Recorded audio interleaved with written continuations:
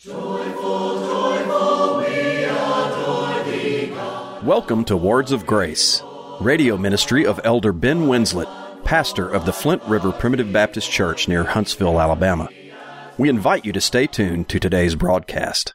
We're certainly thankful that you've tuned in to Words of Grace today, through whichever means that you listen to us, whether over the airwaves or by way of our podcast. We're just so thankful to have you in our listening audience, and we pray that God is richly blessing you, especially this time of year when we remember the resurrection of our Lord and Savior, Jesus Christ. If you've never gotten in touch with us here at Words of Grace and you're a regular listener, we would love to hear from you. You can reach out to us by way of our church website, which is found at flintriverpbc.org. You could send us a message at our church Facebook page, which is facebook.com/FlintRiverChurch, or you could write a letter to us the old-fashioned way by addressing that to Words of Grace Broadcast, 641 Moontown Road. That's Moontown, Moontown Road, Brownsboro, Alabama, 35741. It is always a privilege to hear from you, and we are ecstatic every time that a listener reaches out to us. It's just a blessing to know that Words of Grace has meant something to you and that this ministry has not been in vain. Our broadcast today is entitled, Let Not Your Heart Be Troubled. It's once again the time of year when believers around the world celebrate the death, but also the resurrection of our Lord and Savior, Jesus Christ. This is something that should cause us to experience a rather bittersweet emotion as we remember the death of our Lord and all the agony that He went through upon the cross of Calvary. That should make us sad because the Lord Jesus was not crucified for anything that He had done.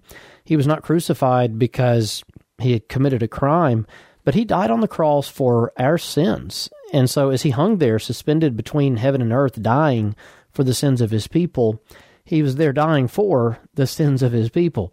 And sometimes we say that, and it's almost a generic sort of sense, and it separates us from the personal nature of that. But Jesus upon the cross died for my personal sins and your personal sins, child of God.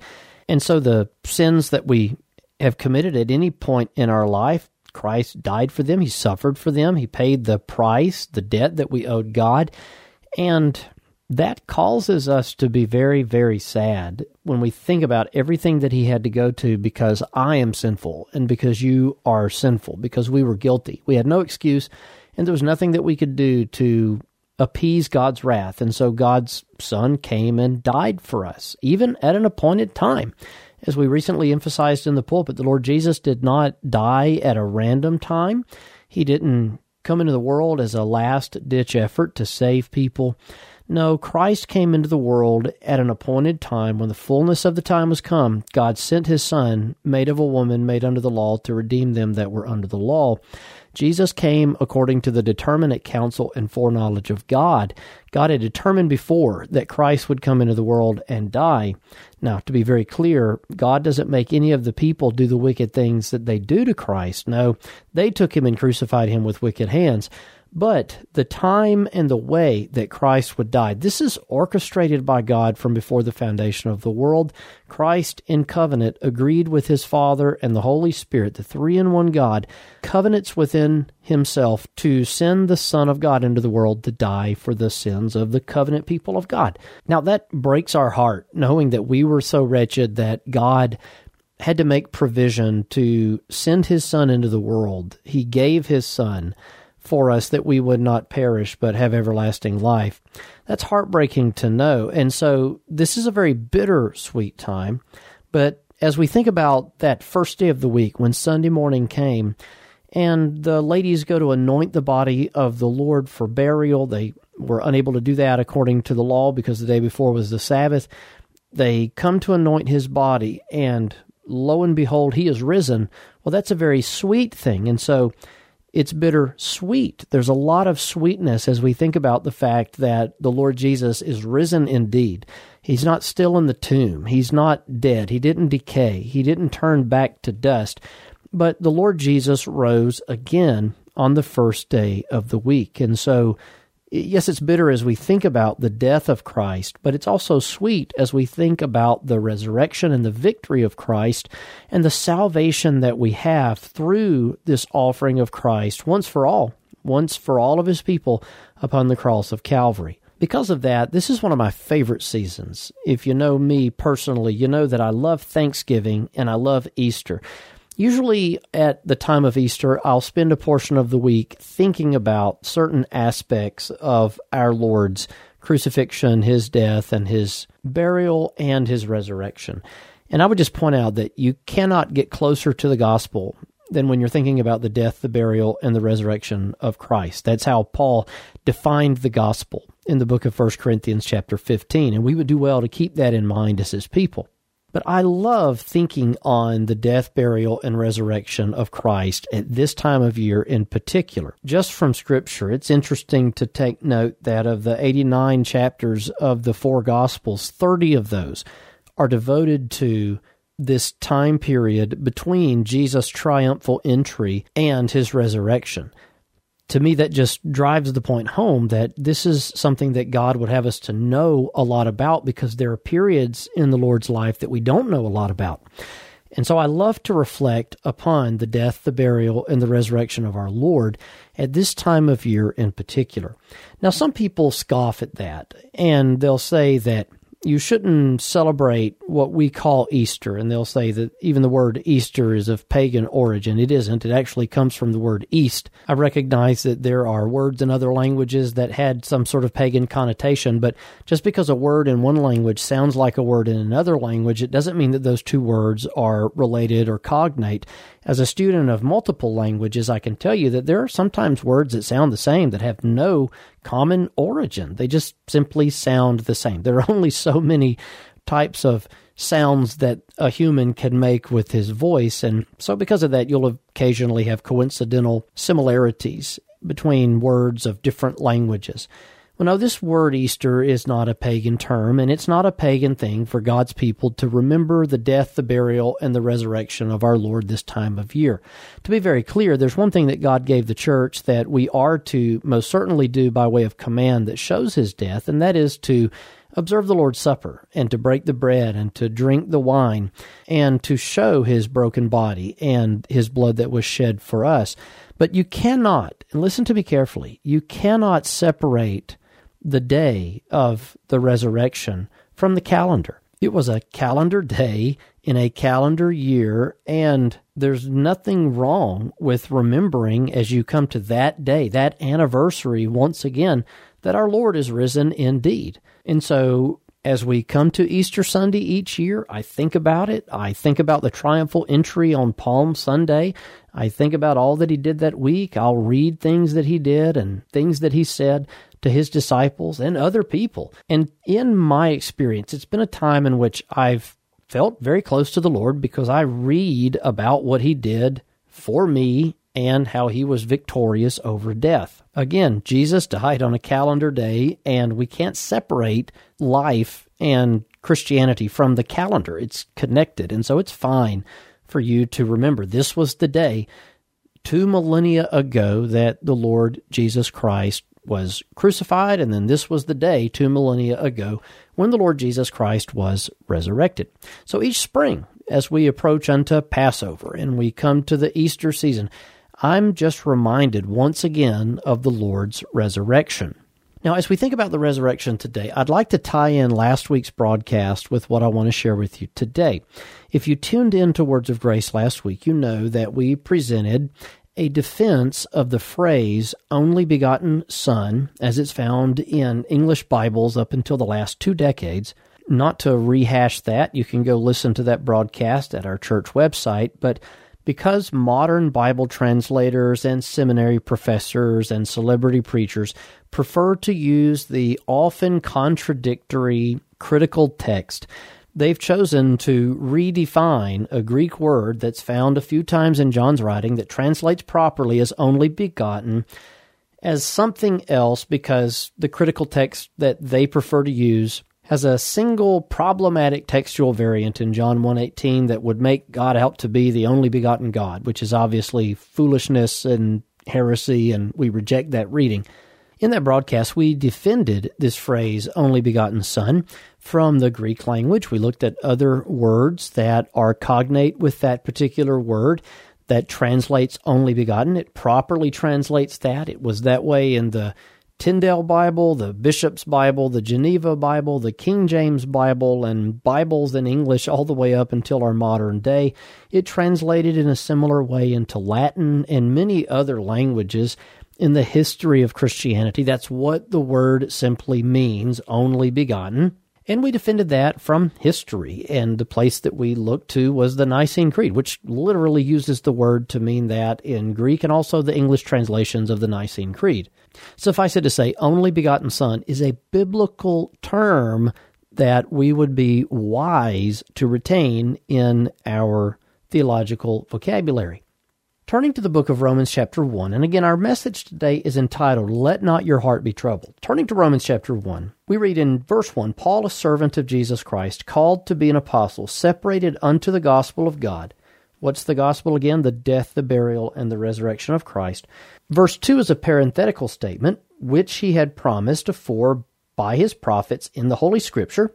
Verse 3, concerning his Son, Jesus Christ our Lord, which was made of the seed of David, according to the flesh, and declared to be the Son of God with power, according to the Spirit of holiness, by the resurrection from the dead. I love Romans chapter 1, verses 3 and 4. These are a couple of verses that you might just think are introductory pleasantries, and Paul is simply rattling off some formal language to introduce his epistle to the Romans. But Paul actually expresses both natures of the Lord Jesus Christ here in Romans 1, 3, and 4. First of all, concerning his Son, that's a statement, as we'll return to in just a moment, of his deity and divinity. Concerning his Son, Jesus Christ our Lord, which was made of the seed of David according to the flesh, and declared to be the Son of God with power by the resurrection from the dead. First of all, Christ is made of the seed of David. And this refers to his incarnation, and referring to his incarnation, this refers to his humanity. Christ took upon him the form of sinful flesh, though he had no sin of his own. He was made like unto his brethren. He took upon him the seed of Abraham. He was made of the lineage of David. All of these different phrases you can find in the New Testament. But Christ was made of the seed of David at his incarnation. He was a son of David. And this is interesting. Mary is a descendant of David. You find her genealogy in Luke's Gospel, and his adopted father, Joseph. Now, he had no biological connection to Joseph, but he was adopted by Joseph, and Joseph was also a son of David through a different line than that of Mary. And so Jesus has a right, a legal right to the throne of David, both through being born of Mary, in a natural sense, you might say, and being the adopted son of Joseph in an adoptive sense, which both are legally binding for the eldest son in a household. But notice that word there, made. He was made of the seed of David according to the flesh. That is to say, the physicalness of the Lord Jesus had a beginning at his incarnation, when the Holy Spirit overshadowed his mother Mary, that holy child that was conceived in her being of the Holy Ghost. His flesh, when the Word that was with God and was with God, when that Word was made flesh, well, that's his incarnation. That's when he was made according to the seed of David. But notice that his sonship of God, his deity, his divinity, was declared rather than made. He was declared to be the Son of God with power, according to the Spirit of holiness, by the resurrection from the dead. And so while the Word was made flesh, and he was made of the seed of David at incarnation, when his physical body was in some mysterious sense generated by the Holy Spirit in the womb of a virgin named Mary, he has been God's Son for all of eternity. To be the Son of God, to be one with the Father, is to be of the same nature, the same substance of the Father. Or as we read in the book of John chapter 10, to be one with God. I and my Father are one, Jesus said, is to make himself equal with God. Now, the Jews understood that. As Jesus said, I and my Father are one, they take up stones to stone him. And as they take up stones to stone him, they say, because you have committed blasphemy, because that thou, being a man, maketh thyself God. So to say, I and my Father are one, is to say that he is literally of the same substance as the Father. He is co-eternal. He is co-equal. He's of the same substance. Consubstantial is the translation of the Nicene word there. He is eternal. He then is omnipotent, omnipresent, omniscient, all the omnis of Scripture regarding to God. But remember, God is also one God. God is indivisible. God cannot be divided. God cannot be replicated.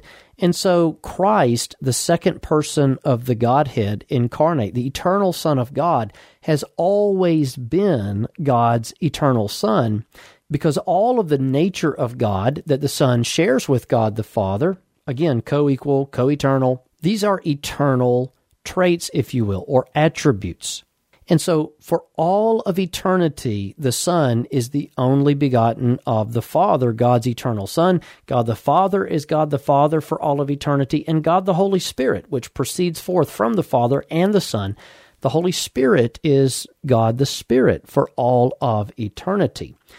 Now, when you get into trying to understand and wrap your mind around all of that, just suffice it to say, you're going to come up short. None of us are going to understand that, because we're looking at a God whose ways are as high above our ways as the heavens are above the earth.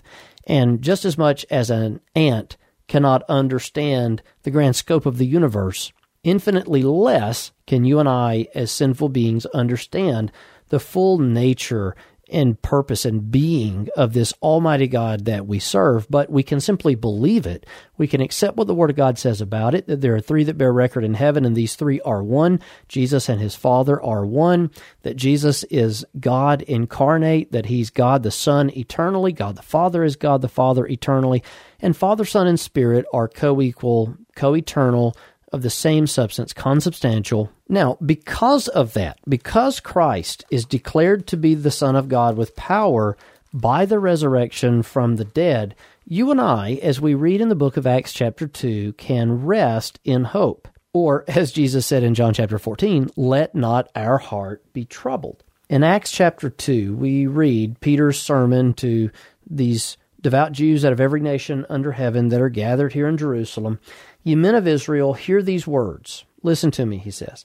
Jesus of Nazareth, a man approved of God among you by miracles and wonders and signs, which God did by him in the midst of you, as ye yourselves also know, him being delivered by the determinate counsel and foreknowledge of God, ye have taken, and by wicked hands have crucified and slain. Again, he comes into the world according to the determinate counsel and foreknowledge of God, but the wickedness that crucified him, well, God didn't cause that. All the evil and wickedness that came against God's Christ was squarely laid on the hands of those who committed such things. Whom God hath raised up, having loosed the pains of death, because it was not possible that he should be holden of it. For David speaketh concerning him, I foresaw the Lord always before my face. For he is on my right hand, that I should not be moved. David sees this. He sees that God would loose the pains of death for Christ Jesus, that it was not possible that he should be holden of it, that is, of death. David sees this through the Holy Spirit, and what does he say? He says, I foresaw my Lord before my face. He's on my right hand, that I should not be moved. Therefore, David says, my heart shall rejoice. Therefore did my heart rejoice, and my tongue was glad. Moreover also, my flesh shall rest in hope. David basically says here that he was glad, he rejoiced, he expressed praise to God, and his flesh shall rest in hope, because thou wilt not leave my soul in hell, neither wilt thou suffer thy Holy One to see corruption. Because Christ never saw corruption, because Christ did not decompose, because the Lord Jesus was raised again, because he is risen and alive even today, David looks at that hundreds of years before it would come to pass, and he says that when I die, my flesh, it shall rest in hope. David's not worried about dying. David is not worried about his future, but David understands that because his Lord would be raised again, David doesn't have to fear death. He knows that salvation will be accomplished by the Lord Jesus Christ, and his victory will be attested to by the fact that he will be risen from the dead, resurrected once again. And if there's any doubt that that's what that's referring to, you can simply read verse 31. He, seeing this before, spake of the resurrection of Christ, that his soul was not left in hell, neither his flesh did see corruption. And the soul being left in hell there does not have reference to the place of torment, because Christ went to his Father's hands. Into thy hands I commend my spirit. He presented this offering through the eternal Spirit to his Father after his death upon the cross. Rather, hell here has reference to the abode of the dead, or the state of being dead. He would not remain dead. He would not be in the grave in the form of death, as it were, being dead, because, well, he was raised again. His flesh never saw corruption or decomposition. Now, because of that, well, our flesh can rest in hope. We have rest in this world, and we have this confidence, even in our moment of death, that the Lord Jesus has saved us from our sins, and we will be with him in glory because of his salvific work, his resurrection, attesting to the fact that it is finished. God has accepted the offering. There's nothing that can happen that can separate a child of God from the love of God, which is in Christ Jesus our Lord. He was declared to be the Son of God with power by the resurrection from the dead. Now, I love to think about that. His resurrection attests to so much. It proves so much. If Jesus is risen again, and history reports that he is, humans have invented feigned conspiracy theories for the last 2,000 years to explain away how this man had risen from the dead and why those eyewitnesses of that went to their death, and that's historically regarded, went to their death for preaching the resurrection of this Christ, Jesus of Nazareth. So that narrative is true. It happened. And because of that, the enemies of God have made up lies and stories and conspiracies about it ever since. But since he is risen, the Word of God is declared to be true. Why is this the Word of God when some other religious book is not the Word of God? Because Jesus said it was. Why do we know there's a heaven that we get to go to? Because Jesus said it. Why do we know there's a hell? Because Jesus said it. Why do we know that there's a Holy Spirit? Because Jesus said it was so. Why do we know that God the Father hears us when we pray to him through his Son? Because Jesus said it. Why do we know that God is triune? Because it's depicted in his Word. Everything that we read in the Word of God is true because Jesus said it was true. He died upon the cross and he rose again. And so to now turn to the book of John chapter 14, I just want you to hear these words. Jesus speaking in John 14 to the disciples before his crucifixion. Now, these men, they would see Jesus arrested. They would see Jesus tried. They would see Jesus beaten and scourged. They would see him carry his cross. Those of them that followed at a great distance away to see what was going to happen, they would see him nailed to a tree and buried. And for the time period between his arrest and his resurrection, at least when they learned of his resurrection, these were of all men most miserable.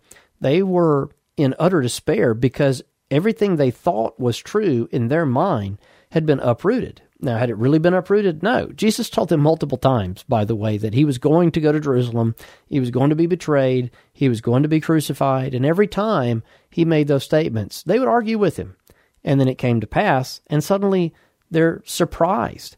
Well, Jesus tells them prior to this, before their world is turned upside down, he comforts them. Oh, how much more peace they would have had if they had kept these words in mind.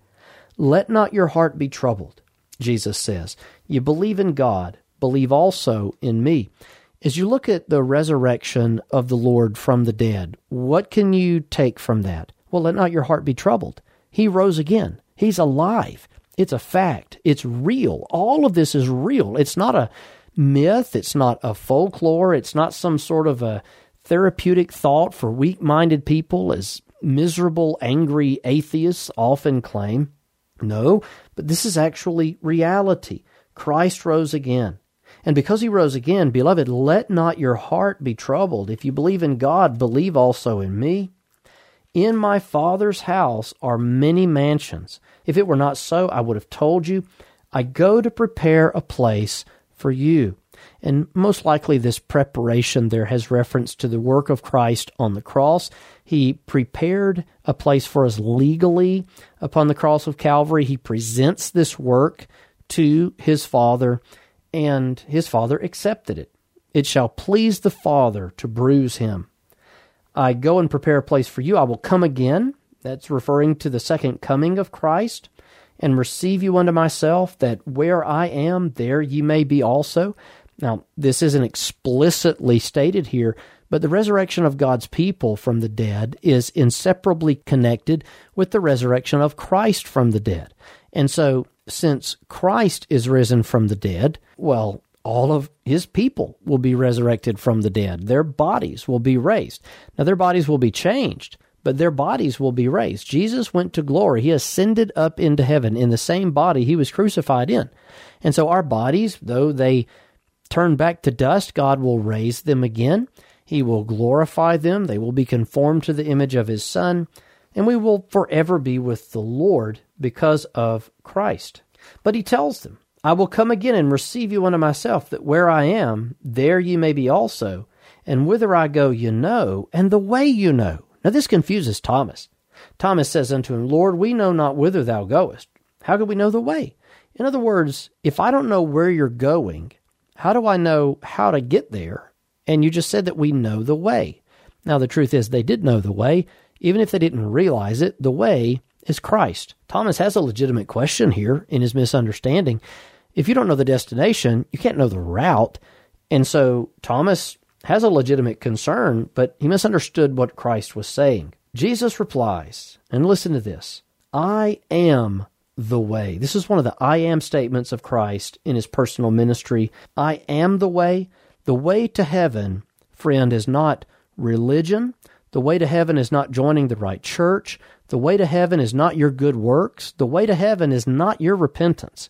The way to heaven is Christ.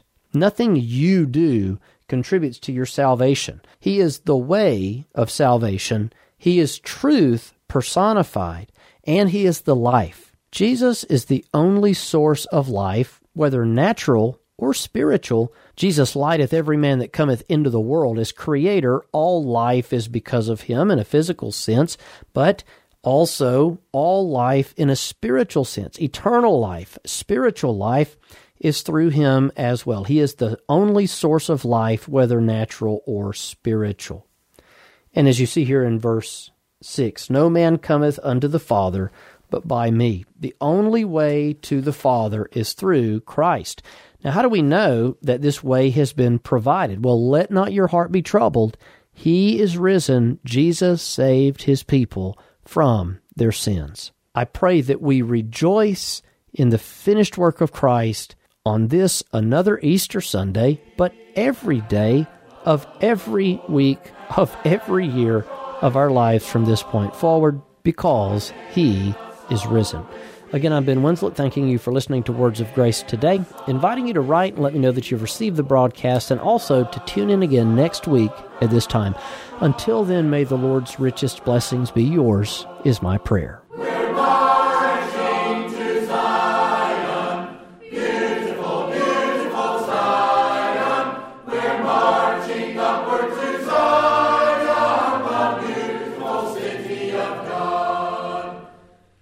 If you enjoy the messages you hear on Words of Grace, consider this your invitation to visit a Primitive Baptist church in your community.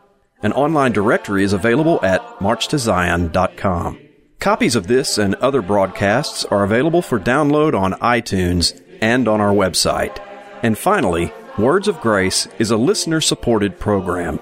To contact us, address your correspondence to Words of Grace Radio, 641 Moontown Road, Brownsboro, Alabama, 35741, or visit us online at flintriverpbc.org.